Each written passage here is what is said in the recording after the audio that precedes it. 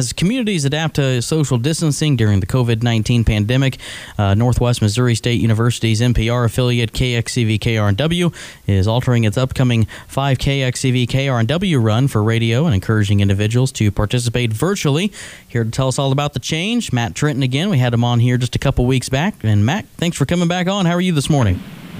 I'm doing great, Brent. How are you? Hey, not too bad. And, Matt, we're going to still have this thing, and we're still going to run for radio, aren't we?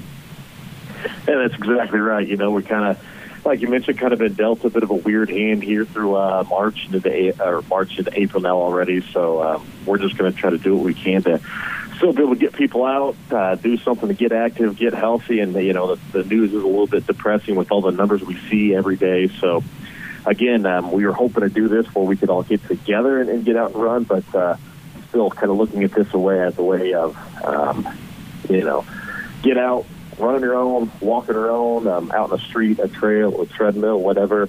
We're still looking for folks, send us your results, take a selfie or a picture of where you're doing your 5K at, send it to us, and still trying to build up some of that camaraderie of being able to get out together and participate in an event like this. Through still social distancing, and we're still going to have our prizes for our top finishers, door prizes for everybody coming through, some drawings and some good stuff from sponsors from around the area. So still trying to just have some fun and kind of take people's minds off of COVID-19 right now.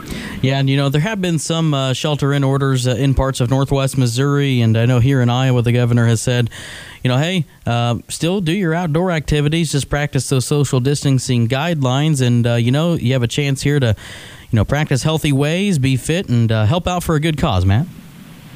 Yeah, that's exactly right, Brent. And, it's going throughout the Northwest Missouri State campus. We just recently got that shelter-in-place order, starting, I guess, today, at 12:01 this morning. So, you still see people out on campus, and it's a beautiful campus. Things are greening up, and the flowers are starting to pop. But as you see folks on the sidewalks, everybody's really cordial, but still keeping that 6 feet, not crossing right next to each other or walking too close. So you're still seeing that social distancing, and so we're hoping that folks will still want to be able to get out, participate in the 5K, and like you said, raising money for our nonprofit public radio station on campus, which not only do we do a lot of news and some local stuff like you guys do, but also trying to produce as many professionals going into the media world as possible, including, fine young gentlemen like yourself, Brent, that came through our program up here. So it supports students here at Northwest Missouri State and also supports folks getting out and trying to get healthy. Yeah, Matt, I went through the broadcasting program at Northwest and worked for KXCV, Bearcat Radio Network, and you pretty much, you had the same path, right? Yeah, I mean, heck, even right down to the fact that we went to 8-man football schools here in Northwest Missouri that ended up going to Northwest Missouri State and working at KXCV, Bearcat Radio sideline reporter. So, yeah, we were very much aligned in what we did. We just happened to be about 4 or 5 years apart. So, yeah. But no, it's been great to see folks like yourself come through and so many bright young students, whether, you come from a Kansas City and they have like media departments actually within their high schools, or Missouri 1A schools like you and me that really didn't have much of an opportunity, but still just kind of seizing it once we get to Northwest. So it is a diverse group of kids with different backgrounds coming in, but still a lot of great kids coming through. And despite all of this, we still have quite a few doing their best to stay on campus and working as much as they can so they can afford their rent and continue to do their work as close to the campus as possible. So it is a great program, and we're just happy to hear folks like you still in the area and still churning out great products. Well, and the broadcasting program definitely offers a lot of big opportunities. I know one letdown of the Central Region tournament getting canceled there for the men's basketball team that was going to be hosted in Maryville. The TV students there at KNWT on campus, they were going to be doing a live broadcast, right? Yeah. So they were actually set up with the cameras. Running the production and truck from the back, all the graphics, everything right down to it. And they were going to plug into John Coffey and my broadcast for that stream, but we were going to do every single game throughout that tournament. And they kind of did a little bit of a dry run because they usually do a few games every year. Their dry run was that Missouri Southern doubleheader whenever Trevor Hudgens hit the buzzer beater at the last second that ended up clinching a share of the MIAA regular season title for Northwest that they ended up claiming outright. And just getting a glimpse of what they had to offer and how well they did with that Missouri Southern basketball game, I know personally I was really excited to see what they were going to do with 7 games to a tournament in that region championship, which, the past couple of years they've had, but really building on that great product they've had each year. So really looking forward to what they would have done with it. Disappointing that we don't have it, of course, but that's just one of those things that's just a product of what we're going through right now. So we're just hoping to give them a chance to maybe do it again next year. Now, Matt, the 5K event was originally scheduled April 18th. Now it's anytime, anywhere. And what's the dates that you have for the range that people can get the run in? So basically, we're looking for April 11th through April 25th. Basically, a 2-week period to go out, get your run in or get your walk in. If you want to send in your results from a walk, that's great. If you'd really not, that's fine. But, we have a lot of folks that you just kind of don't know where you land. So if you do run it, you might as well send in your results. You still might qualify for a medal depending on where you land. But we've got that 2-week period of April 11th through the 25th to go out and do it. Take a screenshot of your results, take a picture. However you go about clocking it, send that information to us, and we'll kind of put that in. We were going to cut off registration, online the 17th. We're going to have it the day of the 18th when people came out. Well, now since we've opened it up like this to this virtual 5K, basically all the way up until the 25th, the last day to run it and send us your results, you can go on, register that day, get it knocked out by the 25th, and as long as you register, by the 25th, the very last day to do it, and send us those results, you still qualify that we'll get a T-shirt printed and get one to everybody. So, there's usually that kind of hard cutoff of if you will actually be able to get a T-shirt and some of those little gifts that come with some of these 5Ks. But since we've been forced to shift to the virtual way, it actually opens it up to where we can still get everybody's shirts and make sure everybody's getting that full experience of participating in it one way or the other. So a little bit more time to be able to get it done. And, Brent, if you go out and you run it on April 11th and you don't like your time, why not just go back out the 12th or 13th or 14th or whatever, and get your best time, get your PR, send that in, and you never know how you might qualify. Yeah, you bet. And the website's www.kxcv.org for more information. And, Matt, we have a few minutes left here. We had some other business to get to.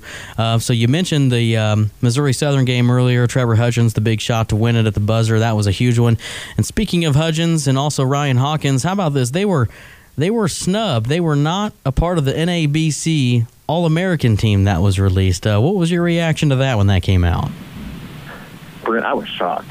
Yeah. I was shocked when I saw that. And of course, we take pride in all of our Bearcats, but I know for you guys especially, with Ryan being from up there in the Atlantic, really taking a shine to him and what he's been able to do throughout his career.